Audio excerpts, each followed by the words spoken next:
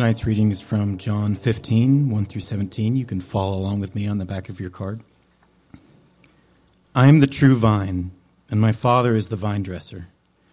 Every branch in me that does not bear fruit he takes away, and every branch that does bear fruit he prunes, that it may bear more fruit. Already you are clean because of the word that I have spoken to you. Abide in me, and I in you. As the branch cannot bear fruit by itself, unless it abides in the vine, neither can you unless you abide in me. I am the vine, you are the branches. Whoever abides in me, and I in him, he it is that bears much fruit, for apart from me you can do nothing. If anyone does not abide in me, he is thrown away like a branch and withers, and the branches are gathered, thrown into the fire, and burned. If you abide in me, and my words abide in you, ask whatever you wish, and it will be done for you. By this my Father is glorified, that you bear much fruit, and so prove to be my disciples. As the Father has loved me, so have I loved you. Abide in my love. If you keep my commandments, you will abide in my love, just as I have kept my Father's commandments and abide in his love. These things I have spoken to you, that my joy may be in you, and that your joy may be full. This is my commandment, that you love one another as I have loved you. Greater love has no one than this, that someone lay down his life for his friends. You are my friends, if you do what I command you. No longer do I call you servants, for the servant does not know what his master is doing, but I have called you friends. For all that I have heard from my Father I have made known to you. You did not choose me, but I chose you and appointed you, that you should go and bear fruit, and that your fruit should abide, so that whatever you ask the Father in my name, he may give it to you. These things I command you, so that you will love one another. This is the word of the Lord. Well, when we began Lent together on Ash Wednesday, I encouraged you to think about this year as a kind of a retreat, taking time away to do the things that give you joy with God, a 40-day retreat. And I encouraged you to have a Lenten intention and a Lenten practice. An intention is just something you want to focus on with God during this retreat. And a practice is a spiritual discipline that can help you with that area that you're focusing on. On Ash Wednesday, we gave everybody little purple cards and asked you to write those down. And for me, I won't go into too many specifics, but there were two areas this year for my Lenten intention. One has to do with just an area of healing in my life personally over something that I've gotten kind of stuck over. And the other is just the capacity to see what the Father is doing, John 5:17-20. Just that God would increase my capacity to see. And I've put a couple of practices into place. One is there's a friend who's, I just think, really walks closely with God. I ask him to meet with me once a week, and we're talking about abiding and resting. I have another friend who's a professor at Johnson University and is finishing a book on Jonathan Edwards and spiritual awakening and going around the world speaking on it. And I said, would you spend every Friday afternoon for 90 minutes with me and teach me about spiritual awakening, and can we pray? And then the fasting this year, I'd been doing fasting a good bit earlier in the year, and so I felt kind of worn out on it. And my fasting sounds kind of lightweight, but here's what I'm doing, and that is whenever something cancels in my calendar, instead of filling it, I devote the time to prayer. And it's amazing, there's a lot of things that have been canceling. So I'm kind of enjoying that, actually. So I would encourage you to think about what you and God want to work on this Lent and what practices might support that for you. And our home-based text is this wonderful passage that Logan read for us. And if we could just show the slide, one of the things we're going to see as we go through these 40 days is the theme of the text is abide and go. Abide and go bear fruit. Abide and go. I haven't counted, but there's numerous usages of both phrases, and it's such a lovely natural rhythm, and I think it's a beautiful way to think about the church, and I think it's a beautiful way to think about the personal spiritual life. That there is deep abiding that leads to going into the world and leading a beautiful life. That the way you discern your calling and place in the world comes from that deep abiding. And so we are slowly going through this passage. Last week we started with verses 1 and 2. We talked about Jesus being the true vine, the source of life, that the Father is the vine dresser, that He is responsible for helping us grow, and that pruning is part of this growth, and that God sometimes cuts back our lives and even removes things from our lives, not to be mean, but so that the sap can flow more freely through our lives. And I said something that I felt like the Spirit put in my heart, but I don't want you to hear it like a law. I suggested that if you could, not to make major decisions during Lent, but to delay them till after Easter, so that this could be a season of discernment for you. And I certainly understand that life moves quickly and sometimes you have to make those decisions. But the idea was, see what happens if you don't have to make the decision, if you step back and really abide and take a little longer than you normally would and see what kind of clarity you might have at the end. I find that I make my worst decisions when I make them quickly and feel like I have to make the decision. And a wise friend once asked me, do you have to make this decision right now? And about 95% of the time, I don't.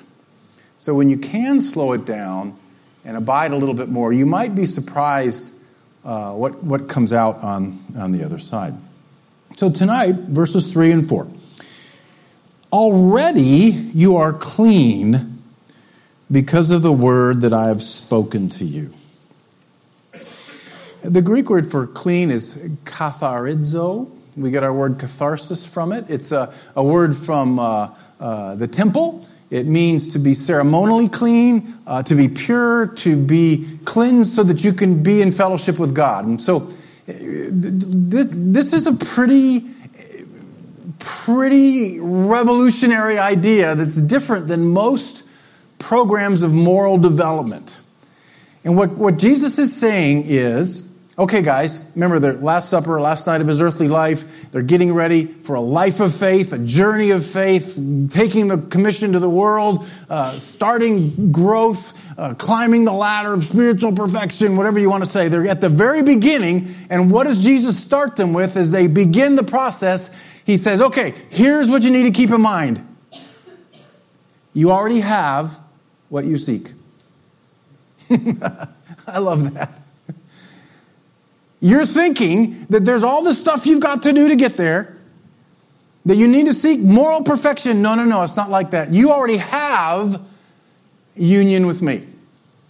You are clean now because of what I did and I'm about to do. Not because of what you're doing.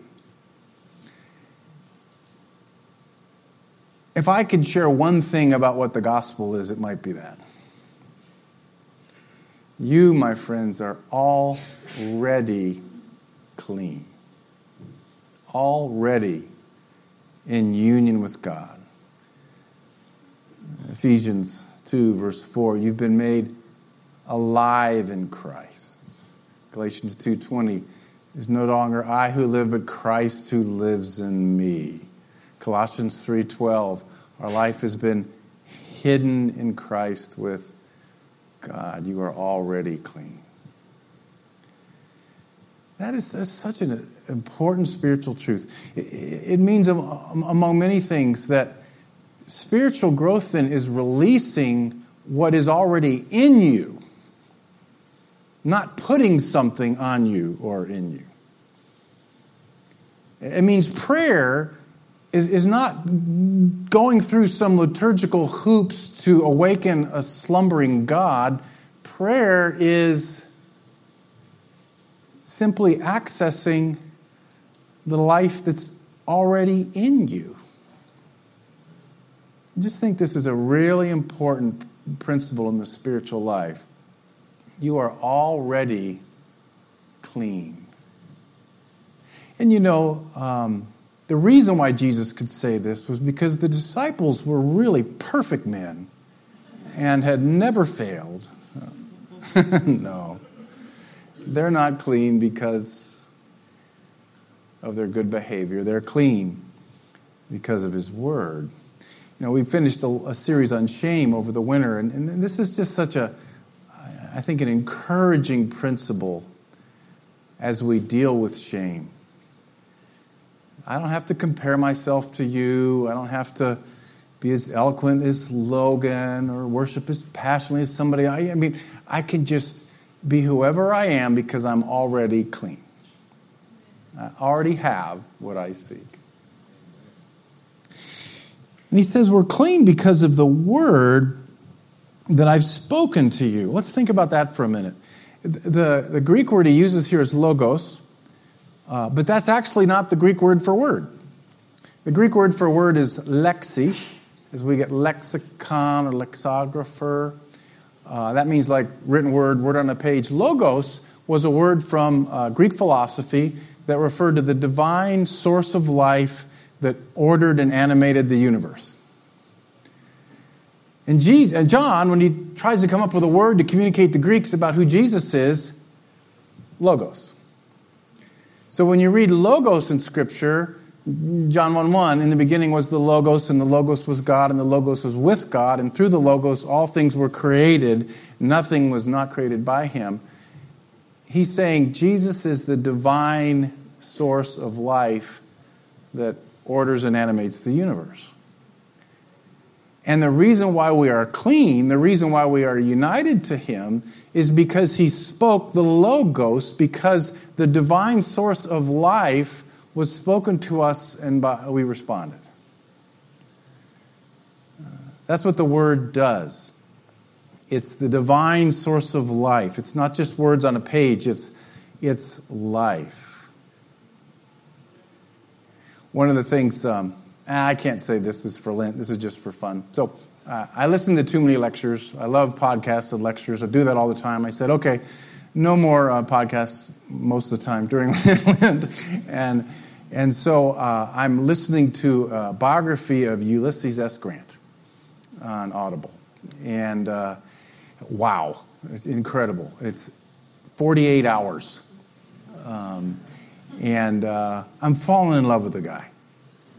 And it's I think it's the same guy that did Hamilton. This guy is such a good writer.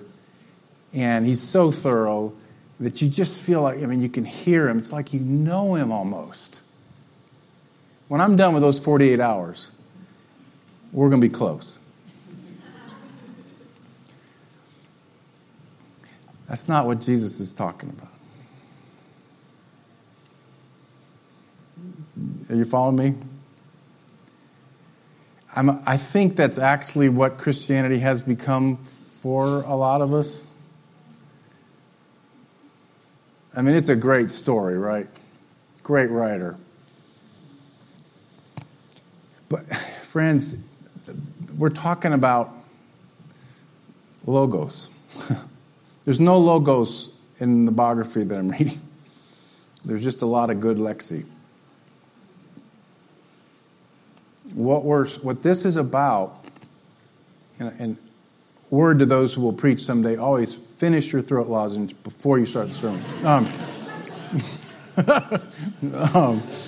I thought, what's that in my mouth? It's my throat lozenge. What we're saying here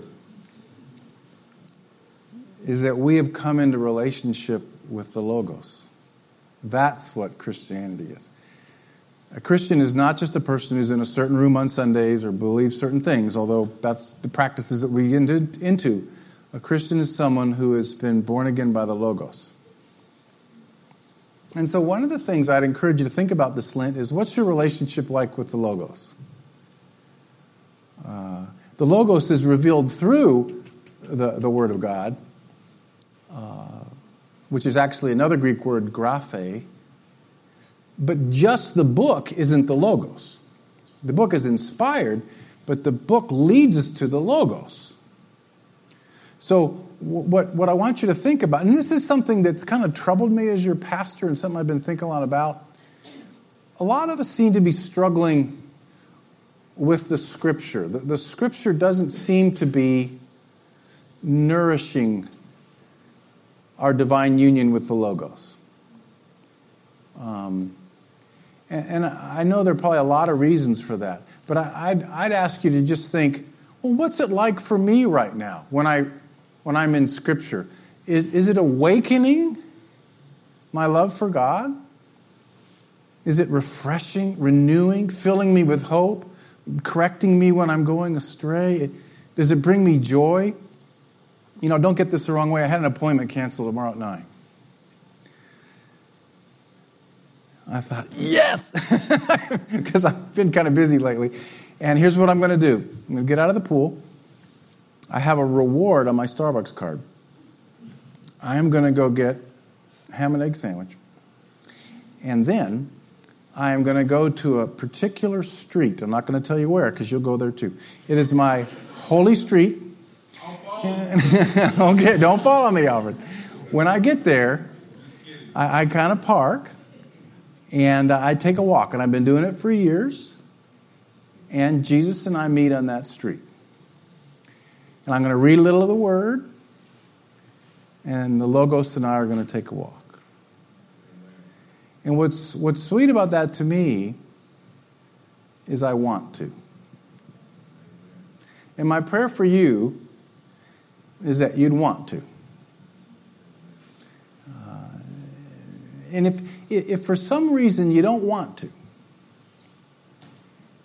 find a good friend or come in and talk with me or I'll help you find a friend. I think this is what the church historically has called spiritual direction. It's sort of about how you intake Logos. And let's sit down and talk about how you can feed yourself spiritually.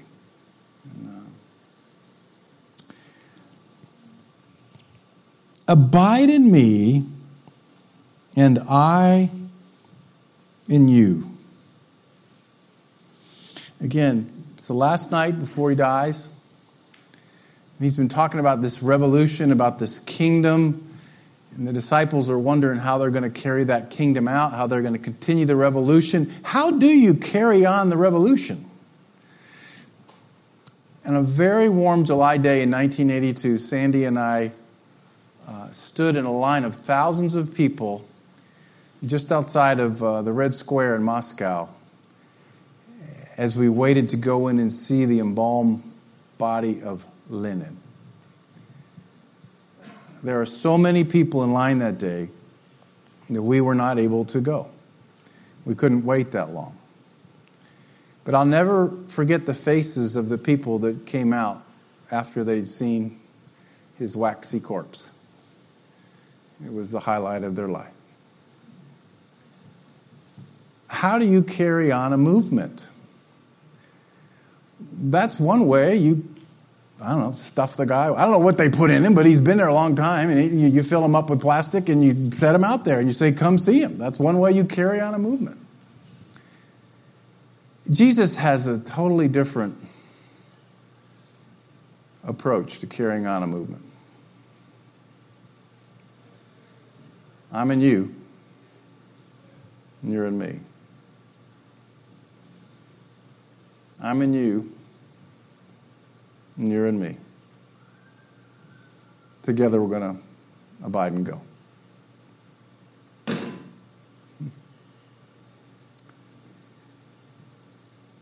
It just seems to me that it's so easy for us in the church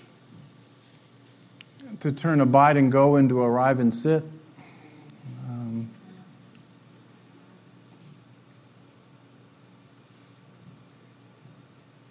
A number of you have shared with me this Lent that you are asking questions about vocational discernment, about what is this season about? Why am I here? What should I do next?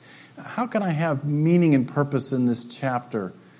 And I would say in earlier years, in a conversation like that, we would talk a lot about your gifts, your experiences, your resume, and things like that, and try to help you figure out where you need to go. I think that's a very important conversation. I think another important conversation when you're trying to figure out where you're going in life is, how is your abiding? What is that part of your life like right now?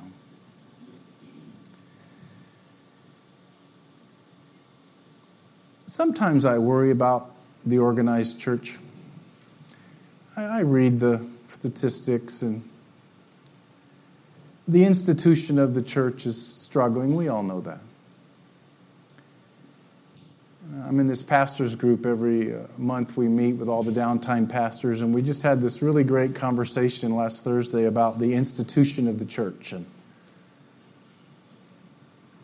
I think in terms of the institution of the church, the expression of Christendom that has been reigning in America for 200 years, I think every person around that table has a sense of an ending.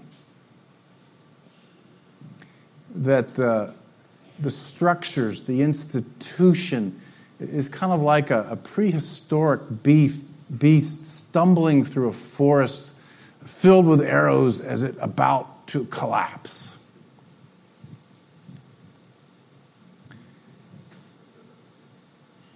I'm not sure that's all bad. I kind of feel like the Lord's pruning the Western church so that we can bear real fruit. But as somebody who makes their living off of the institution, it keeps me up at night.